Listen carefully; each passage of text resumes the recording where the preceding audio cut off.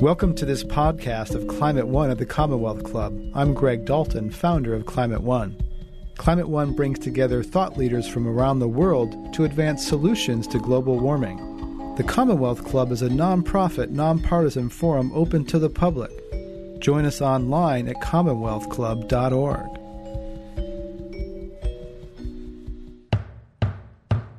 Good evening and welcome to today's meeting of Climate One at the Commonwealth Club. I'm Greg Dalton, Vice President of the Commonwealth Club and founder of Climate One. Climate One convenes leaders from business, government, and civil society to advance solutions to climate change. Tonight's program is also brought to you by Inforum, a division of the Commonwealth Club, by people in their 20s and 30s with a mission to inspire debate on civic issues. All of us up here are, I promise you, members of Inforum. You can find us online at commonwealthclub.org/inforum. Tonight we're talking about Climate Countdown. Can the world cut a deal? Last month, 11,000 people met in Poland at the United Nations Climate Summit, part of a 2-year process outlined in Bali to try to move towards a comprehensive multilateral agreement on climate change. All 4 of us were there, and we're here now to talk about how governments, business, and civil society can come together to create plans for action and real solutions, and what will happen in the next 11 months on the road to Copenhagen. Tonight we welcome Tony Brunello, who's Deputy Secretary of the California Resource Agency for Energy and Climate Change. Before working for California, Tony worked in Europe and Russia and Asia for public and sector organizations, including the Pew Center on Global Climate Change and the World Bank. Next to Tony is Louis Blumberg, Director of California Forest and Climate Policy for the Nature Conservancy. He previously was a Deputy Secretary at the California Forestry and Department of Forestry and Fire Protection. And also joining us is Amy Christensen, founder and CEO of Christensen Global Strategies. Amy previously worked for the Department of Energy, the World Bank, Google.org, and has numerous clients, including the Clinton Global Initiative and the United Nations Development Program. So please give a warm Commonwealth Club welcome to our panel today.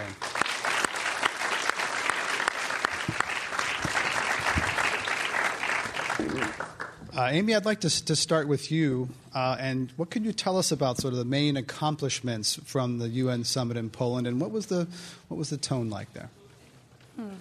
Main accomplishments, a hard place to start. I think the biggest takeaway from Poland was that it was this midway point between Bali, where the governments had agreed on a roadmap, and I think the greatest accomplishment of Bali was to say that we must come to agreement on the next stage for the Kyoto Protocol, for the UN Framework Convention on Climate Change among governments at COP15, which is this December in Copenhagen. And so Poznan was an opportunity for governments to get together and really lay out their positions and their priorities going into Copenhagen. There was, my sense, a lot of waiting for the United States to have new leadership, and therefore not the breakthroughs that a number of people would have hoped for, and a recognition that we now, therefore, have a great deal of work to do over the next 11 months.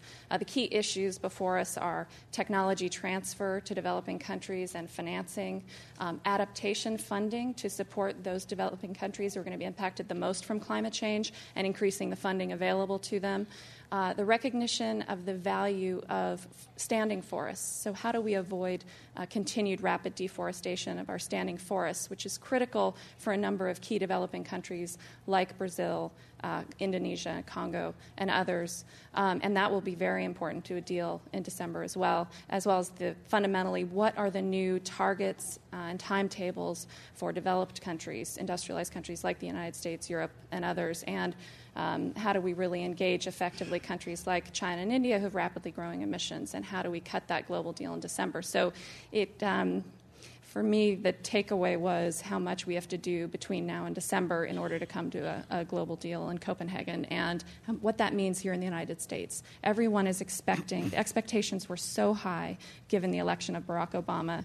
And what I saw was a number of congressional staffers trying to tamp down expectations from countries to say, fundamentally, concerns remain regionally, certain states, and therefore their members of Congress and Senate who will be worried about the cost impacts of regulating carbon. Those issues continue regardless of who's president, and really trying to tamp down expectations of what would be able to be accomplished over this next year. And yet, the United States will have a very hard time getting developing countries, rapidly industrializing countries like China and others, to step forward and take action on climate change if the United States is not able itself to have taken action domestically to reduce emissions between now and December. So the takeaway for me was I was worried about the tamping down of expectations. We need momentum. The international negotiations are at such a delicate point. There's so much cynicism about really, can we come to a deal? Isn't this just too difficult? And yet we have to, because of the science and what scientists are increasingly telling us. And so for me, it really is a work plan between over these next few months to ensure that we change the politics of this issue domestically, to enable Congress to act, and to enable the Obama administration to act quickly to address greenhouse gas emissions and to incentivize the putting in place of a price on carbon as well as the clean energy future. So. Louis Blumberg, Amy mentioned deforestation, which was not part of the Kyoto process, or a very small part of it. What happened on deforestation at the Poland summit? Well, like the overall treaty, there were no major breakthroughs, but I think that we reaffirmed the commitment that there will be a mechanism to reduce emissions from deforestation and forest degradation in the next treaty. And we made some progress by clarifying the technical issues that need to be resolved in the next 6 months. And I think addressing forest loss is really critical for the next treaty, because 20% of global greenhouse gas emissions come from forest loss. And if we don't deal with this, we won't be successful with our climate policy. More emissions come from forest loss in the transportation sector. Deforestation is the second largest source of emissions globally. So it's critical that we have a robust and expanded role for forests in the next treaty. What's the first source? Burning of fossil fuels. Okay. Tony Brunello, the AB 32 scoping plan, Assembly Bill 32, the Global Warming Solutions Act, was finalized right at the very end of this summit. How does that connect? That's the main legislative vehicle in California for reducing greenhouse gases. How does that connect to the international United Nations process? Works first. First thing I was going to say, what was interesting, and I was just going to go to the AB 32. I thought a quick little story was very apropos of, there were 4 of us from the state who went to Poland to represent all of you in the state that we're trying to move ahead on climate change. What was one of the most interesting things that I thought was to share was that when you went there, you had all the different offices of all the different countries that you could walk through, and the different NGOs had their offices right in the middle of all the operations. So every day, everybody would interact and be through these offices. And it was like a conference where you knew that each country had asked how their different booth would be set up. So I thought it was very apropos as I was walking in and listening to President Bush just give his final announcement at the White House, that when you walked through these rooms in Poland, basically you'd walk by the Chinese delegation. There were windows. It was open. And I felt like I could have walked in and had coffee. You'd walk through to the India delegation, same thing. Most of the European ones, it opened, door always open. You went to the United States delegation, all closed walls, and there was a sign out front that said, only official personnel. So it was very appropriate. No barbed wire? No barbed wire. Okay. But as we were speaking quite closely with our Brazilian colleagues and Indonesian colleagues who laughed that those from the States were part of the national delegation, and they laughed at us where we had to lobby to even get a meeting with any of our official delegates. So that was sort of the perception from outsiders just as you would have walked in, and I think it more or less said what happened. But to get to the AB 32, it was perfect timing. I think one of the things that we walked away with, and we've continued to walk away with, is that we're actually on the right path. We can communicate in the same language with the international community, and our path of doing a cap-and-trade system under AB 32 is a way that many are talking about, but it's not just cap-and-trade, and that's something that I hope we'll get to in the questions. It takes a more comprehensive policy. As Amy's talking about, we need renewable energy. We need our low-carbon fuel standards. We need a waiver one day. So all these things they're part of a larger perspective, and so while we were there, we felt that we were in the same path as the international community. By waiver, you mean? Good point. There is a bill called the Pavley legislation that essentially is trying to regulate greenhouse gas emissions from automobiles. And we've been waiting, I think, since 2002 to get an approval for this through the U.S. Environmental Protection Agency. We have hopes that something will come through with the new administration. And so with this, we'll be able to implement our AB 32 goals, which is to significantly reduce emissions from transport, which is one of our biggest emissions from the state. A lot of you've mentioned U.S. federal policy, so let's talk about cap and trade. At the Governor's Climate Summit, Governor Schwarzenegger's Climate Summit in November, President-elect Obama came out with a very strong statement saying he supports cap and trade, and anyone who supports that as a friend in the White House, he now says. And yet, since that time, there's been some mixed messages about whether cap and trade legislation will happen this year. Nancy Pelosi just a couple of weeks ago said maybe not this year. So is it going to happen this year? And then we'll get into sort of what the pieces of it will be. Well, I'll jump in. I think you can see momentum already starting to build before President-elect Obama has been inaugurated. And there was a hearing today in the House of Representatives that Henry Waxman from California chaired, where a proposal was put on the table by a coalition of environmental and business groups called the U.S. Climate Action Partnerships. And Chairman Waxman said he thought he could get a bill out by Memorial Day and deliver a environmental win for President Obama. So I think momentum is building at the federal level. It's like the race is like the gun's about to shoot, and the race is going to go off. So we're optimistic that we'll make progress at the federal level. Amy Christensen, you've worked with a number of business clients getting support. I mean, where's business? Do they want this to happen this year, or are some dragging their feet hoping it happens next year, maybe never? Certainly business is not a monolith. If there's anything I've learned over the years, that's it. But what we're seeing, I remember back in 1997 in the run-up to Kyoto, there was a great deal of business pressure not to do anything, and yet there were a few voices being organized by Tony's old organization, the Pew Center on Climate Change, and their Business Environmental Leadership Council, getting out there and saying, actually, there are businesses who do want us to address climate change, and that they see it as a way to incentivize innovation and opportunities for profit from clean technologies. And what we're seeing is that segment of business growing much more quickly than we have in the past. The technologies are ready, they're competitive, and so those businesses are increasingly raising their voices and saying, as we did with AB 32, I lobbied for AB 32 on behalf of Google with a group of clean tech companies, saying regulating carbon puts a price signal and a predictability for investors who are investing in clean technology. They need that price signal to increase their investments and enable the kind of returns they're looking for over the long term. And that business voice is incredibly important as we move forward in a time of economic crisis. And certainly Barack Obama has recognized that the clean energy economy can be the engine of our economic recovery. He's said this multiple times, and he's personally very engaged in the energy aspects of the stimulus package development. And so those are all great signs for us that business is having an impact. Certainly I was involved with a group called Clean Tech for Obama during the campaign, and that voice is very important to make the economic case for action and change the politics of this. You were at the Bali summit. Was there a difference in the business presence and engagement in Poland versus Bali? That's a great question.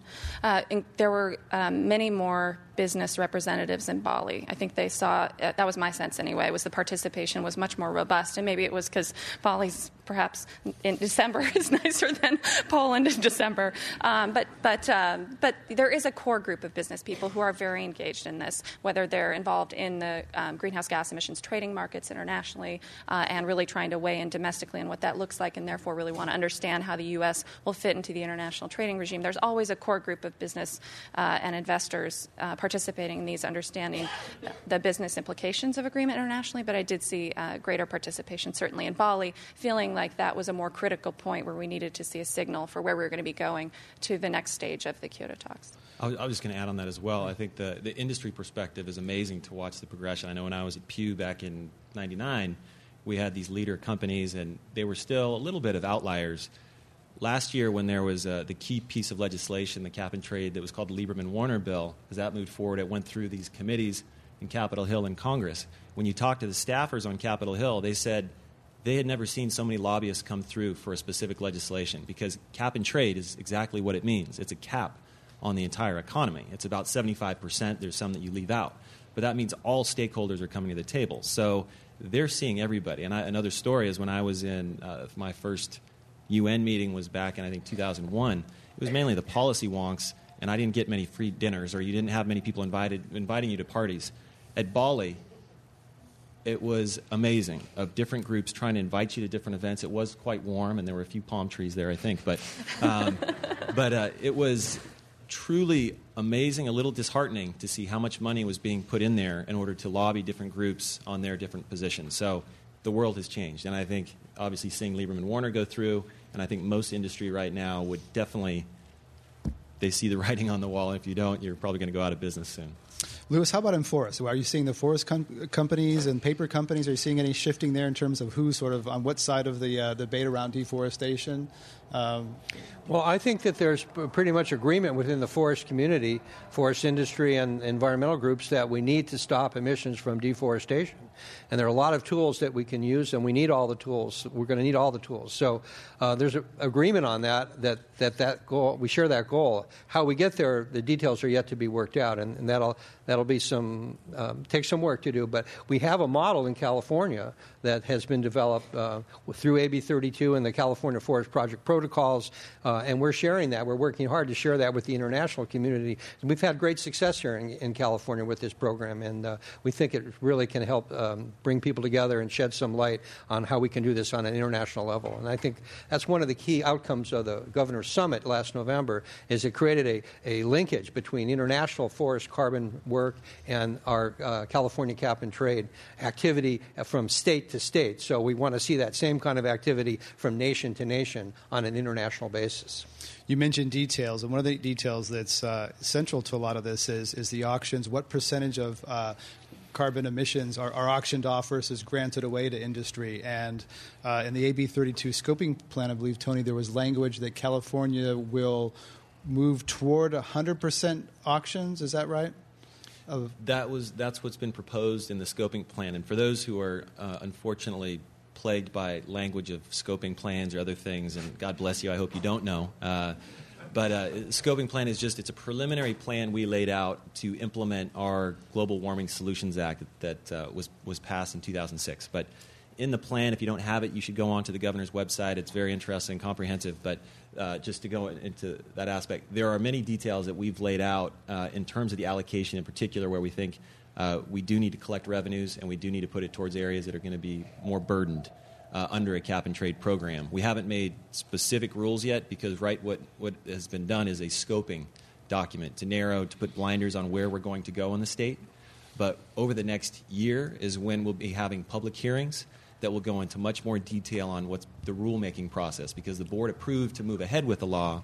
Now we actually have to implement it and actually put the meat on the bone, so to say. So it's a vague question. We don't have an answer yet, but we do want to eventually move to a 100% auction system to collect revenue. And the reason I mention that is that around the time of the Poland summit, the European Union relaxed some of its rules requiring certain industries in certain countries in Eastern Europe to get to that 100%. So, Amy, how do you see this playing out? You've worked in carbon trading for a long time. Is 100% auction a goal that's going to be realized? And how do you see that unfolding both between, say, California has different measures, European Union has different numbers? This all going to come together into one global system? Well, prognosticating is always dangerous, so I'm probably not going to directly answer your question. However, I think what we're seeing is a lot of pushback given the economic hardship that we're seeing globally, not just here in the United States. And so what we saw simultaneously with the Poland climate talks, there was a conversation among all the European finance ministers talking about how we should be addressing climate change. And there was a very robust debate between the opportunity created by the green economy and should we continue to regulate and push businesses to address greenhouse gas emissions and see that as an economic opportunity for clean energy and other sectors to create jobs versus the more traditional, no, we need shovel-ready, what people are calling shovel-ready traditional infrastructure investments, tax breaks, thinking that the trickle-down will actually lead to better economic performance. And so there's a really robust debate in Europe, just like there is here in the United States, and I think we're seeing that globally, about the costs versus the benefits of addressing climate change. And I think what we have to see is more companies assessing what that looks like for them and where they're positioning their companies, recognizing that we are going to address climate change. The science requires that we address climate change and that we regulate these greenhouse gas emissions. So are companies going to continue to fight it, or they're going to diversify or reposition their investments to take advantage of that coming regulation? And what I'm seeing is with, at least here in the United States, with the election of Barack Obama, with the congressional leadership coming in, a lot of people, a lot of the utilities and others are seeing the writing on the wall that they will be regulated and that they need to reposition to take advantage of that regulation and diversify, create new joint ventures in renewable energy, and incentivize investments in energy efficiency. Louis, a related issue is the question of offsets, whether companies can, or countries or organizations can offset their carbon emissions, and that often involves forests. Let's address offsets, because it's kind of this murky area where some people don't even really understand what offsets are. Are they legitimate? So, let's address, can you just speak to offsets and whether they're legitimate or what kinds of offsets are legitimate? Well, again, what we've done in California is set up a system for forests to really produce credible offsets from forests with integrity. And offsets provide emission reductions from sectors that aren't under the cap. And they provide many benefits to a cap-and-trade system. One of the benefits is they provide reductions early on in the implementation of the program. So you have reductions while technology is being innovated.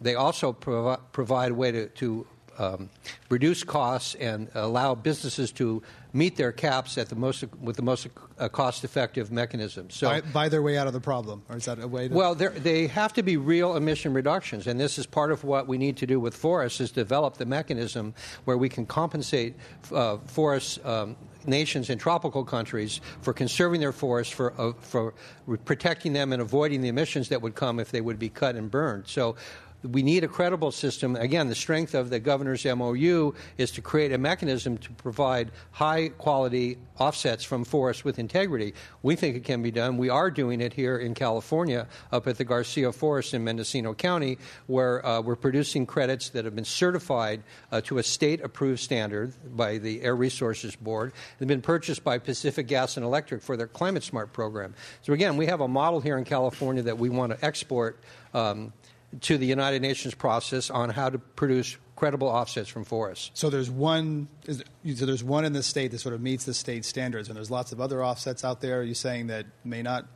be up to snuff? Well, right now there's a lot of activity in the voluntary market, and there isn't any mechanism. There are no standards for consumers. So it's been described as the Wild West out there for offsets. So I think that's something that the federal government has looked at. There were some bills last year in Sacramento.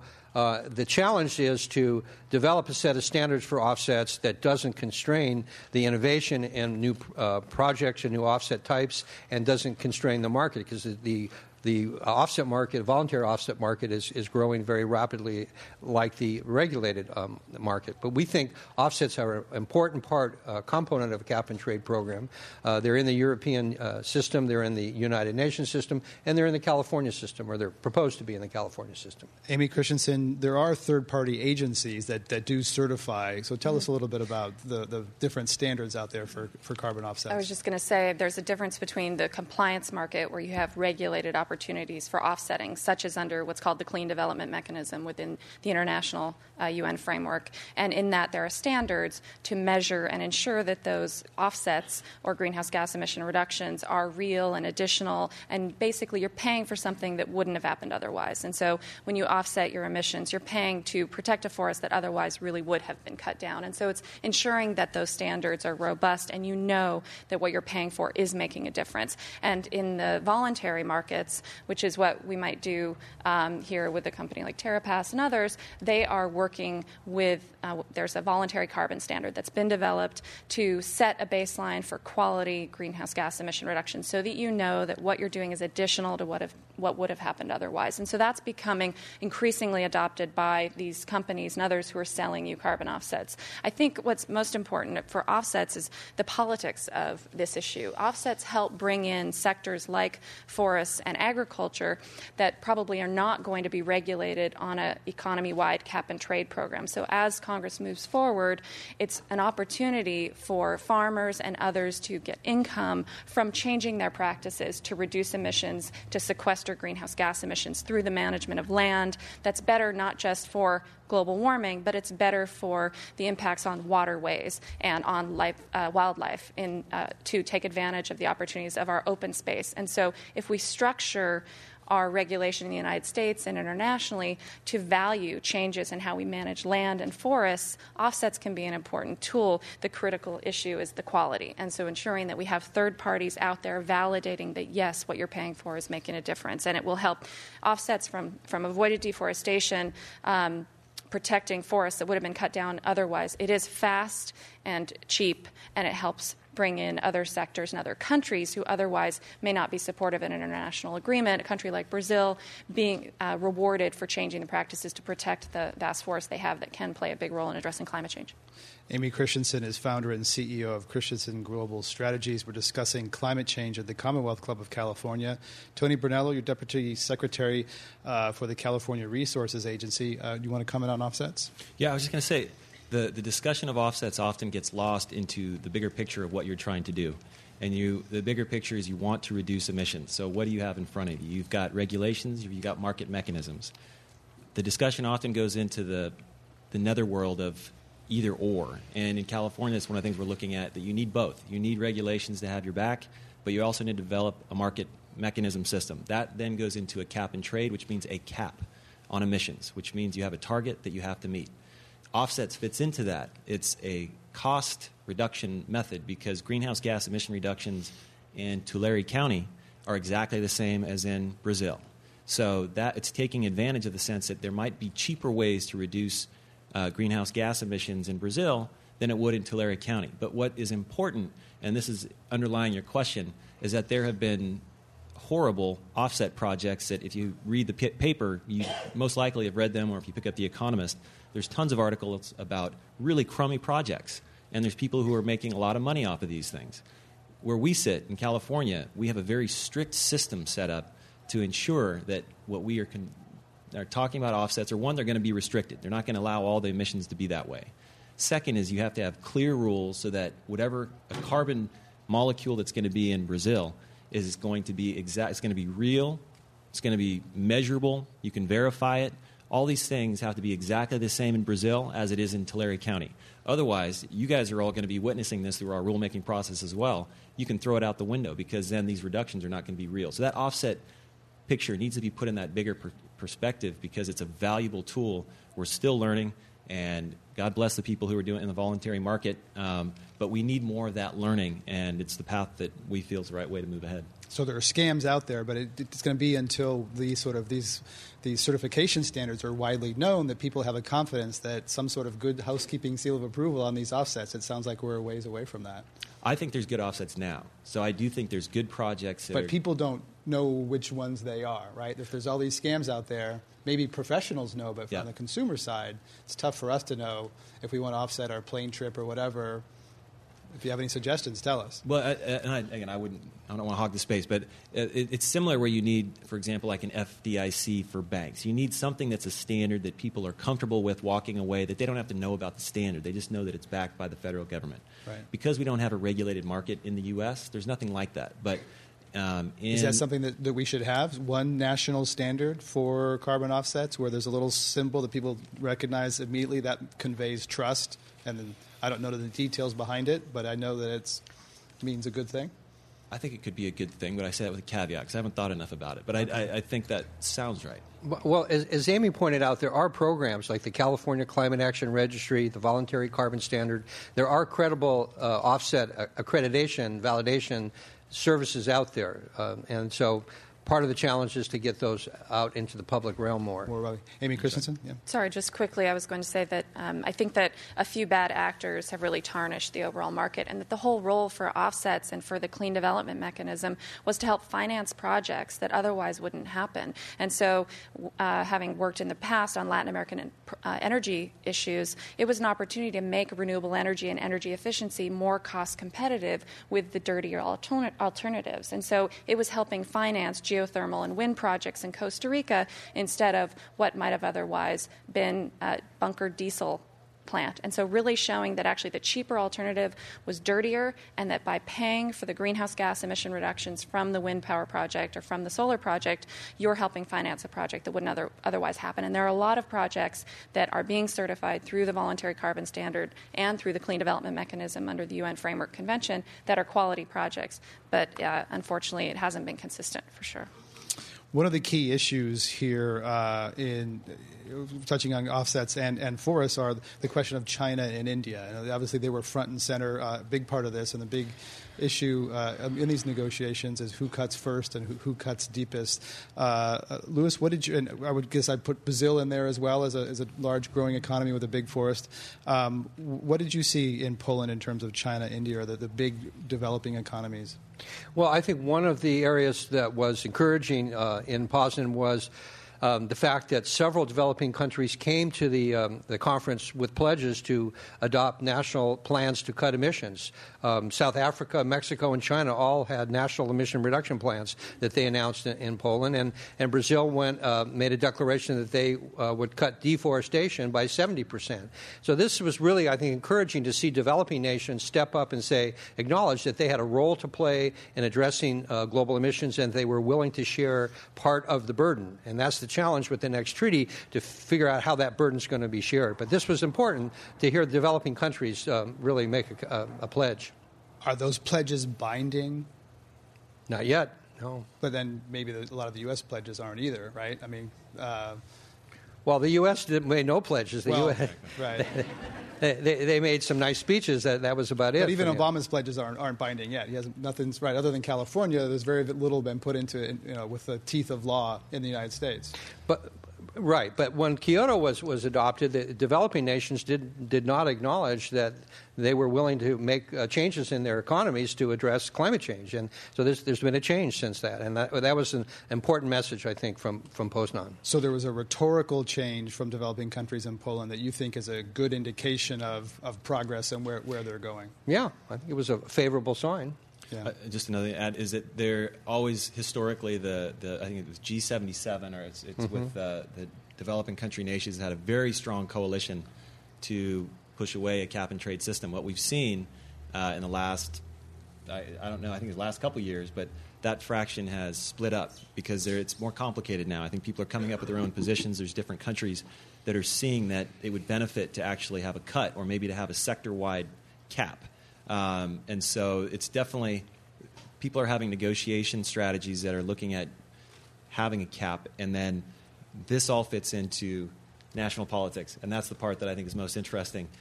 We're talking about climate, but there's a few things about finances that I think our governor's talking about probably as we speak, but other issues that are going to be playing into how a climate negotiation might move forward. And so I think it's going to be more interesting to figure out horse trading, frankly, to get something moving over the next year or two, to have something that gets developing countries involved, but also gets the U.S. and other major countries to look at the next Kyoto, so to say. So explain that. What horses are going to be traded, for example? If I knew that, I'd be getting paid a lot more. So are you saying between, say, California and the federal government, between the Western Climate Initiative pushing the U.S.? Is that what you're saying? No, basically I'm saying amongst countries. So countries, for example, China is looking at heavy emissions from coal emissions, from their cement industry, other things where they're figuring out where their reductions should come from. But they've also got other trade agreements going on with the U.S., for example, or other European countries. So climate is now being elevated, and I think being put next to some of these other major trade issues that are dealing with serious finances as they consider what they should be doing internally. So, Amy, that raises an architecture question, whether getting to this number of reductions will happen through one massive world-saving treaty, or will it be some other type of multilateral or smaller treaties that somehow add up to a whole? Again, if I knew that. No, it's a great question. I think that people are arguing on either side of that. The context for the international negotiations under the UN Framework Convention, the benefit of negotiating with all the countries there, you do have opportunity under the UN negotiations to have these different coalitions negotiate amongst themselves. And so there are different groups of countries who will get together and pre-negotiate where they stand and then come to the table. And so when people say, oh, it's too hard to negotiate among 175 countries, actually these pre-negotiations happen and then people come to the table. And so And the benefit of having all of those countries at the table is you have developing countries who are going to be impacted the most from this to have that moral authority and say, you must act, you created this problem, and to really push against the pragmatic approach to this. Oh, we're concerned about economic costs. Well, we're the ones who are going to be impacted the hardest. You guys at least have had the economic benefit of the past, of polluting for the past, where you can allocate some of the resources that you've had to help reduce your greenhouse gas emissions. We're being impacted. We have fewer financial resources to adapt to those impacts that you've generated. So countries in Africa that are facing the real impacts on agricultural productivity, the impact of drought and floods that they're seeing. And so having that moral voice to counter the pushback from the developed countries saying, it's going to be too hard for us to address is very important to consider when people consider just pulling apart the major emitters, to have a separate negotiation among China, India, the United States, Europe, Japan, potentially Brazil and Indonesia because of the emissions from forests. So pulling aside just those emitters, while it sounds like that's an easier agreement to come to, because that's really who you need to come to agreement for 80% of global emissions, for instance, the argument back is that you don't have people at the table who are getting impacted the most and who can help push that to agreement. I'd agree with Tony that the G77, the developing countries, used to be very much a bloc.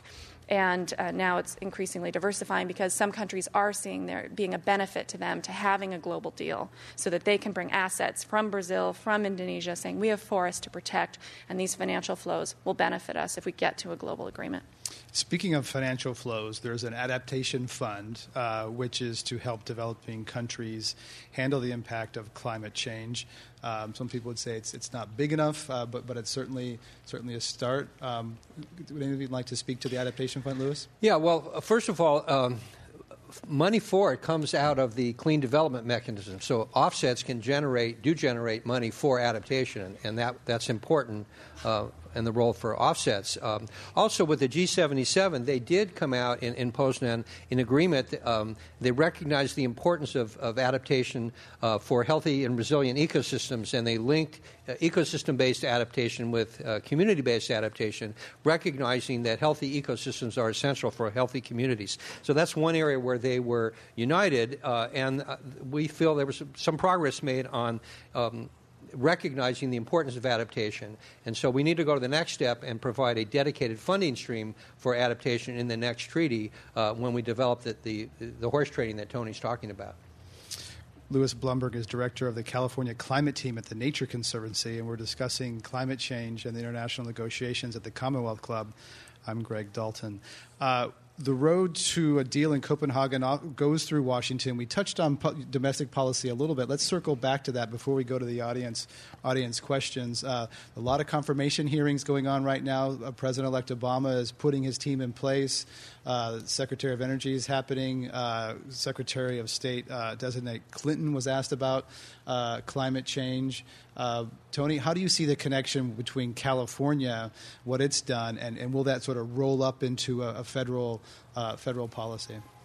Very good question. I mean, the one thing that gives us hope is that there's a lot of Californians in the new administration. So that's, many who are just a few miles from where we're sitting. So I think on that sense, we're all pretty optimistic, and we welcome the competition that we think is going to happen between the Congress, between the House, the Senate, and the administration on moving something forward. Not to get into wonky things, but basically what we talk about in state government right now is to make sure that we're not preempted.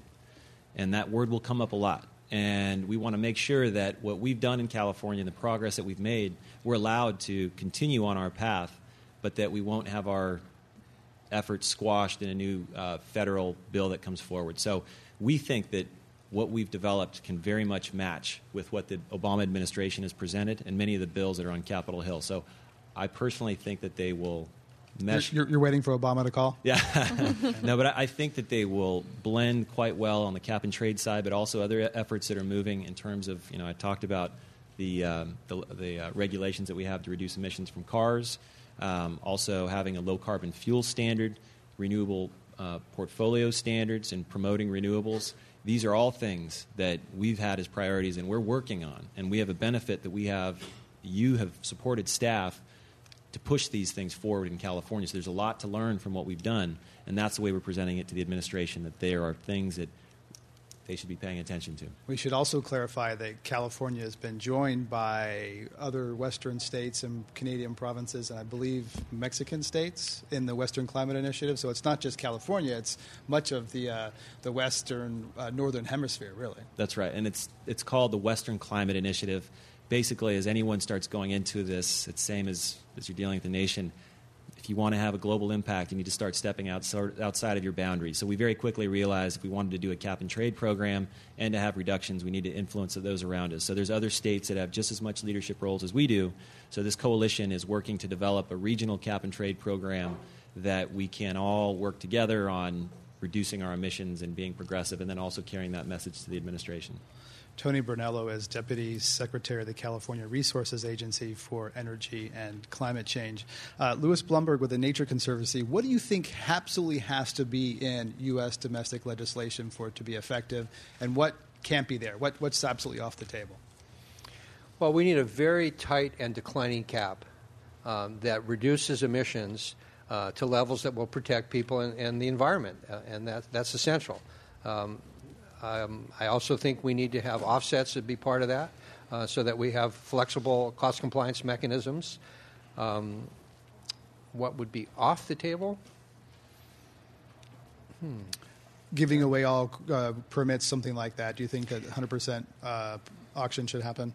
Well, I think the allocation of the permits is probably a political decision. There's probably no real right way to predict economically if there's a way to do that. I think in the European trading system there was some problems setting the levels, and the price signal was not robust enough to really drive the market. So our organization favors full auction as soon as feasible. Do you have a specific number for the amount of concentration of carbon in the atmosphere?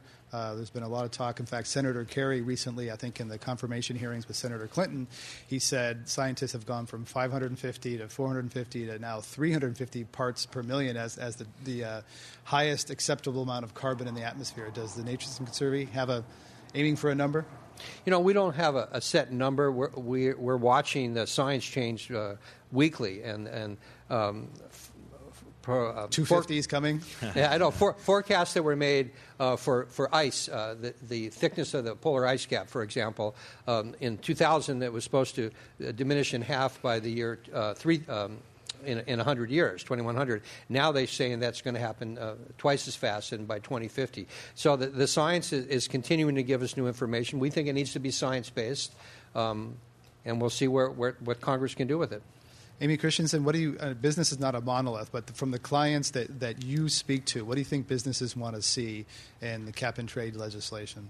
Well, again, they're not a monolith, but certainly the ones I try to work with are those who are really trying to see that predictability. They know that climate regulation is coming, and they want to see it sooner rather than later because they want to prepare for it and position their companies to take advantage of that. So to become more efficient and to incentivize innovation. And that's what we're seeing from some of the companies who I've worked with formally or informally. And it's fascinating to watch a company like Walmart, who on the sustainability side they initiated this, and as they got into the work on sustainability, found that energy efficiency was a great cost reduction tool for them, and also incentivized innovation to their suppliers as they started ranking their suppliers and putting better shelf space to companies that had cleaner products and more efficient products for their customers, and they felt it was good for their customers because they reduced energy costs for their customers to sell them compact fluorescent light bulbs. And so it's very interesting to see companies increasingly recognizing the upside of this issue and wanting that predictability in place sooner so that they can take advantage of the benefits of regulating carbon and the benefits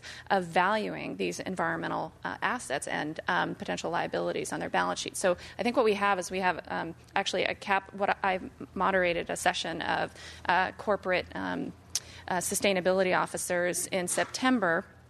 And in the discussion around what are the big eco issues that will completely disrupt business, there was a lot of discussion about climate and energy security and water. And then by the end of the discussion, there was a call for regulating environmental, not just carbon, but also putting a value on water and fixing capitalism, basically what people call greening GDP, to more effectively drive where does money flow in our global financial system. We are not effectively protecting the environment because we don't value the assets that nature brings to bear. And I think that's where we're moving increasingly, is to recognize the value of a mangrove forest, for instance, is much greater standing than a shrimp farm that replaces it. While that brings income to one business with a shrimp farm, it actually reduces the fishery benefits of the mangroves, which has nursery benefits, the impacts of storms that it protects from, much greater value, and yet that isn't valued within our capitalist system. So I think increasingly businesses are recognizing this opportunity for innovation that comes from regulating and valuing nature. We're about to go to the audience question portion. There's a microphone in the aisle over there, so if you'd like to ask a question, you need to be at the microphone to do it. And I will just ask our panelists to address one simple question really easily, one complex question quickly, in terms of we're about to potentially have a treaty that needs 67 votes to get through the Senate. This happened before about 10 years ago. It didn't turn out so well. Real briefly, as people are lining up, what are the lessons from Kyoto that you think we ought to avoid repeating this time around? Tony? I'll answer a longer one in the questions, but it's fascinating because a lot of people we work with we're working on that Byrd-Hagel resolution. You can't do it alone. The administration needs to have the legislature and have support. Otherwise, you can't go anywhere. So you can't go out and make a treaty.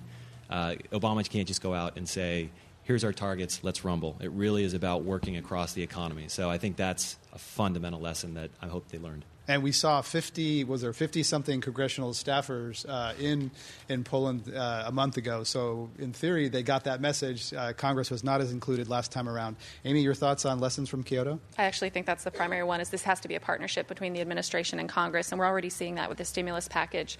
The Obama transition did not say to the Hill, here's what we want to see. They were up there working collaboratively on building the stimulus package to ensure that whatever moves through will be able to be signed by the president. And so I think that increasingly they are learning that lesson. You asked how many business people were in Bali versus Poland, and what we saw was there were hardly any there were very few congressional staffers in Bali, and yet there were close to 50 of them in Poznan positioning, recognizing things are going to change quickly with Obama coming into power.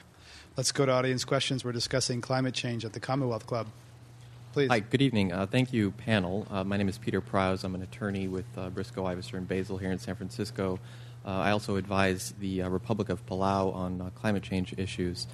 I wonder if you could speak to whether there is even a basic agreement on what a new treaty would hope to achieve. Is it just a matter of reducing emissions, or do we want to achieve certain climate effects at the end of the day? And is there any kind of agreement on just the basic terms of the debate? Is this just an economic matter of properly pricing carbon and water and these other elements of the ecosystem, or is it, as Senator and Secretary of State designee Clinton said the other day in her confirmation hearing, is this a matter of national security that isn't so susceptible to cost-benefit analyses? Thank you. Great. What's the end game here? All of the above. No, Maybe? I participated in a conversation about energy and climate change and security with a lot of former flag officers, admirals, generals, others about a month and a half, 2 months ago. And what was incredibly interesting was it was a conversation about energy, and yet to a person, climate was wrapped up in their discussion about energy. There was no separation of it. There was a recognition that climate change is a national security issue and that you can't separate energy policy from climate policy, and that they very much understood it from a strategic positioning and allocation of military resources based upon our reliance on imported sources of energy. And so I think the politics of this have to shift when we have the business voices, the security voices, labor, youth with a moral call to action, and the scientists. Really, it has to be, we have a very diverse community coming together around promoting action on climate change because people are seeing that it's actually in their interests. Well, I was just thinking what's always interesting, there should just be, when you really start trying to wrestle with it, there should only be one indicator, and it should be 350 or 450. In my mind, like to focus everything in on, that's really what it's about, is to lower concentrations of greenhouse gases. But then, as I mentioned with the passing of the Lieberman-Warner bill, not passing, but as it was presented in Congress, you had every lobbying group that came forward to present their interests. It was largely about money and revenue that would be generated, but every interest was at the table. And I think everybody is saying that if you're having something that's going to go across 75% of the economy, just speaking for the U.S., everybody's involved. And so it hits on all topics. NASA scientist James Hansen, of course, has been out there leading the charge to 350 as the main benchmark. Another question from the audience, please. Yes, hi. Holly Kaufman. I was a negotiator for the Defense and the State Departments on the Kyoto treaties in the Clinton administration with my colleagues on the panel. And I had two quick questions for you. One is, what do you make of the recent announcement by ExxonMobil that they were calling for a carbon tax versus particularly the group of companies, the U.S. CAP, that just came out today with their proposal for the cap-and-trade legislation? And my second question is, what if Poznan fails? What if the U.S. doesn't pass what the rest of the global community considers adequate to bring to Poznan and the talks collapse? Right. Exxon, the carbon tax seems to be kind of coming back, not from the dead, but... Well, I think that the problem with a carbon tax is that it doesn't guarantee the environmental outcome. So if we need to reach 450 or 350, whatever that number is, the tax doesn't guarantee what the emission reduction level will be. So we're going to have to go through the political machinations to pass a tax. And we may not get the environmental outcome. If we don't, we'll have to go back and reconfigure the tax. So that'll be very cumbersome to achieve. On the other hand, the economists like the simplicity of a tax. It sends a clear price signals. Economists love it. Most politicians hate it. Amy? I think the tax issue is fascinating because some companies feel like it's predictable. They know how to cost it out. They can put it into their business planning. They understand this is the price per ton of my emissions. It's set. It's not going to change. Whereas in cap and trade, it will fluctuate based upon market supply and demand. However, others feel like a move by a company like ExxonMobil to call for a tax is they may be doing that because they see the momentum towards cap and trade and may be trying to confuse the discussion around is there real consensus around cap and trade as the best approach to keep costs low and to get the kind of results that we want to see. And so there's some back and forth about why are companies coming forward. Is this really a sincere weighing in by companies who are calling for a tax to say this is something predictable that I can integrate into my business operations, or is this something to try to confuse things and the momentum that we're seeing around cap and trade on the Hill? And I would just wanted to say on the 350 issue, certainly we're already above 350 and we're seeing the impacts of climate change. And so the call to get back to 350 is because scientists are increasingly recognizing that we're already seeing the impacts of going above that level. And so how can we even think that 450 is going to be safe when we're already seeing the impacts and potentially getting to those dangerous tipping points without getting anywhere near 450? So I think it's an important point. A number of folks are here from 350.org. We have a number of questions in the audience. Let's go to the next one. Tom Van Dyke with the Royal Bank of Canada. A couple questions to follow up. It's not only just the CEO of Exxon, it's Jim Henson of NASA that actually is presenting and promoting a tax. Mm-hmm. And Michael Bloomberg from New York. Right. And I think part of the problem or issue may be that the European experiment with the two markets that they've had, the first one failing and the second one, where's carbon priced at today? $13 a ton, down from 27. No, seriously, it was $13 3 weeks ago. I don't know where it is exactly today. I didn't look before I left the office. Right? What's that? You work for a bank? Yeah, I mean, yes. Listen, we have a cap and trade. We have a cap and trade component, but the issue is that I was talking to a friend of mine who runs the Moore hedge fund. He runs the energy side of a very large hedge fund in New York. I said, so cap and trade or tax? He goes, you don't want to let someone like me price carbon. I'll game that market all day long. So do you have a question for the audience? So the question is that even though it takes a political will to pass a tax, it also takes political will to get the cap at 350. The lobbying on the corporate side is going to be intense. So how do you stop the market under a cap and trade situation from being gamed? How do you stop it from not just being another financial instrument that blows up, that doesn't accomplish what ultimately it's trying to do? And instead of printing money to solve the problem like we're doing with the current crisis on the financial side, we have a situation, we have 1 billion people displaced from climate change, a much more costly situation to deal with. So how do you stop that for the market? Can the market be gamed? Is the market solution the answer?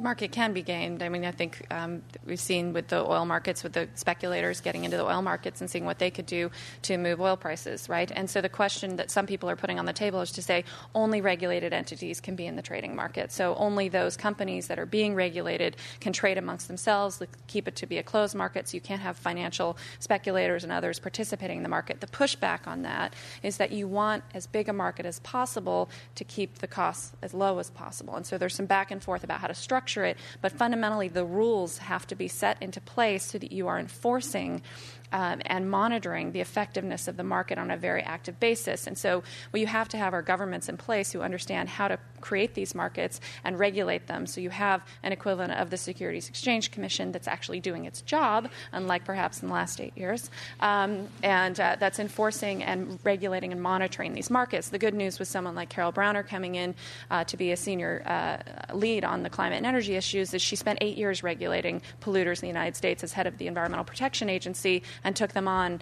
in rewriting the rules of the New Source Review under the Clean Air Act. I mean, this is somebody who knows enforcement and knows some of the potential games that can be played under regulation. We're discussing climate change at the Commonwealth Club. If I could just follow up on that, would a tax be faster to implement? Because what you just described sounds complex and would take a lot of time. And I mean, some countries have been at this for a while, and the U.S. has been pushing the market solution. Would a tax be faster if we really needed to get 350 quickly? I think what would make the most sense is we do a test on ExxonMobil and do a carbon tax with them first. That might be helpful, and it might fund a lot of what we need. So that could be the start. But as an economist, a carbon tax makes complete sense. It's where you should start, theoretically, and it always makes sense. And anybody who studies economics, it's where you should go. And then you get into the real world, and people think you're on crack. So it really, the cap and trade is really the horse that people are riding, and it's hitting on Hawley's question before. Is it a failure if you don't move ahead on Poznan? We've been a failure for 8 years, frankly, nationally. And I think having anything that people are fighting to have new suggestions, whether it's a carbon tax or whether it's cap and trade, action is, frankly, success. And I think that's what we're looking at in California, is that you need all of them. You can't just say either or. You need to look at regulations to push things forward, but you also do a cap and trade. Carbon tax, great. I think we should try it. But I think do a portfolio approach. Try different approaches to try and reach that goal. But go back to what you want, 350 or 450. I mean, that's really what it's about. And we're going to fail. We're definitely going to fail. And we have to move and do something. So, Tony Brunello is Deputy Secretary for Energy and Climate Change at the California Resources Agency, and we're discussing global climate change at the Commonwealth Club of California. Another question from the audience, please. Sure. Thank you. Adam Stern from TerraPass. Since it was brought up earlier, I wanted to mention briefly that a number of companies have formed an alliance that is committed to a code of best practice for offsets, and they include adhering to some of the standards that you mentioned earlier, the Voluntary Carbon Standard, the California Climate Action Registry, and the CDM methodologies. And TerraPass is part of that. We're also separate. Do you have a question for the audience? Quickly. For the panelists, please. My question is about the Poland talks and the timing of the Obama administration's actions. Could there be a situation where Obama and team aren't fully ready to develop a negotiating position that they know can be backed by the Congress in time for the Copenhagen talks? And if that occurs, is there any possibility of extending the UN talks in order to reach agreement? Can we do this in the next 11 months? Yeah.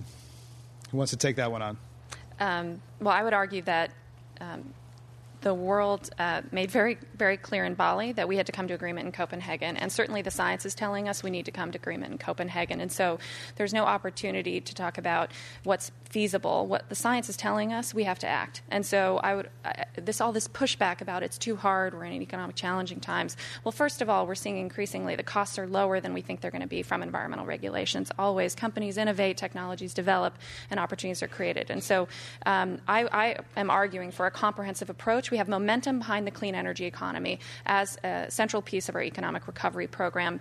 I would argue that we need to wrap energy legislation with climate legislation. We need that price point on carbon to help incentivize deployment of clean energy technologies, and for clean technology companies to be arguing for regulating carbon to help incentivize their technologies to get out to market, and that by when you pass energy and climate change legislation together, the climate regulation won't come into place till something like 2012, most likely. And so you have a few years for that energy legislation that will help free up energy efficiency opportunities, renewable energy investment opportunities, upgrading of the electricity grid, making them more modern to enable those technologies to deploy and reduce greenhouse gas emissions at a much lower level than if we hadn't passed the energy legislation. So, and that we have to, the sooner we try to move that forward, the sooner we'll actually have indication from the Congress about what's feasible and therefore what we can go to Copenhagen with. So that argues for actually urgently moving the administration's priorities forward on climate and energy. Amy Christensen is founder and CEO of Christensen Global Strategies. We have about 7 minutes and 3 questions, so let's try to get through them all. Please. Right. I own a public relations firm called Antenna that specializes in clean tech. So as an observer of, you might say, words and ideas, I believe that the majority of Americans who have even heard the term climate change just think it means things are getting a little balmier, maybe the sea level's rising, they don't see a problem. So as a wordsmith, I suggest that if we made a shift from the phrase climate change to start saying climate instability or climate chaos, both of which are true and point at the real danger to, say, global food production, I think that would help get some movement. And I'm very interested in whether or not the panelists think that would scare people too much. Are we using the right language here? Well, I can, Russ, and I keep trading eyes with, there's Will Travis, who's here. It might even be a good person to talk to. He's from our BCDC, who's doing climate change impact plans for the Bay Area. The Bay Conservation and Development Commission. Sorry, thank you. Exactly. But sea level rise is a real issue in the Bay Area. And we always balance with trying to scare people with saying the sky is falling, climate chaos, to just the climate change. And I'm a policy person. I'm an economist by training. I'm not a scientist, a natural scientist. But when you look at the science, it's not clear enough, if you're speaking for California, to make those strong claims. Now, if I was in Bangladesh or some of the low-lying countries, then it's a different ballgame. So it depends on your message in different places. So, next question, please. Thank you. Hi, I'm Peter Yedidia, ordinary citizen of the city of San Francisco. And I think I'm not alone in being a person who is interested in investing in carbon offsets, try to mitigate my own carbon footprint. I'd like to hear a little more, though, if I could, from the panel about how to really evaluate what's out there now. We've heard from TerraPass. I'm familiar with another nonprofit called carbonfund.org.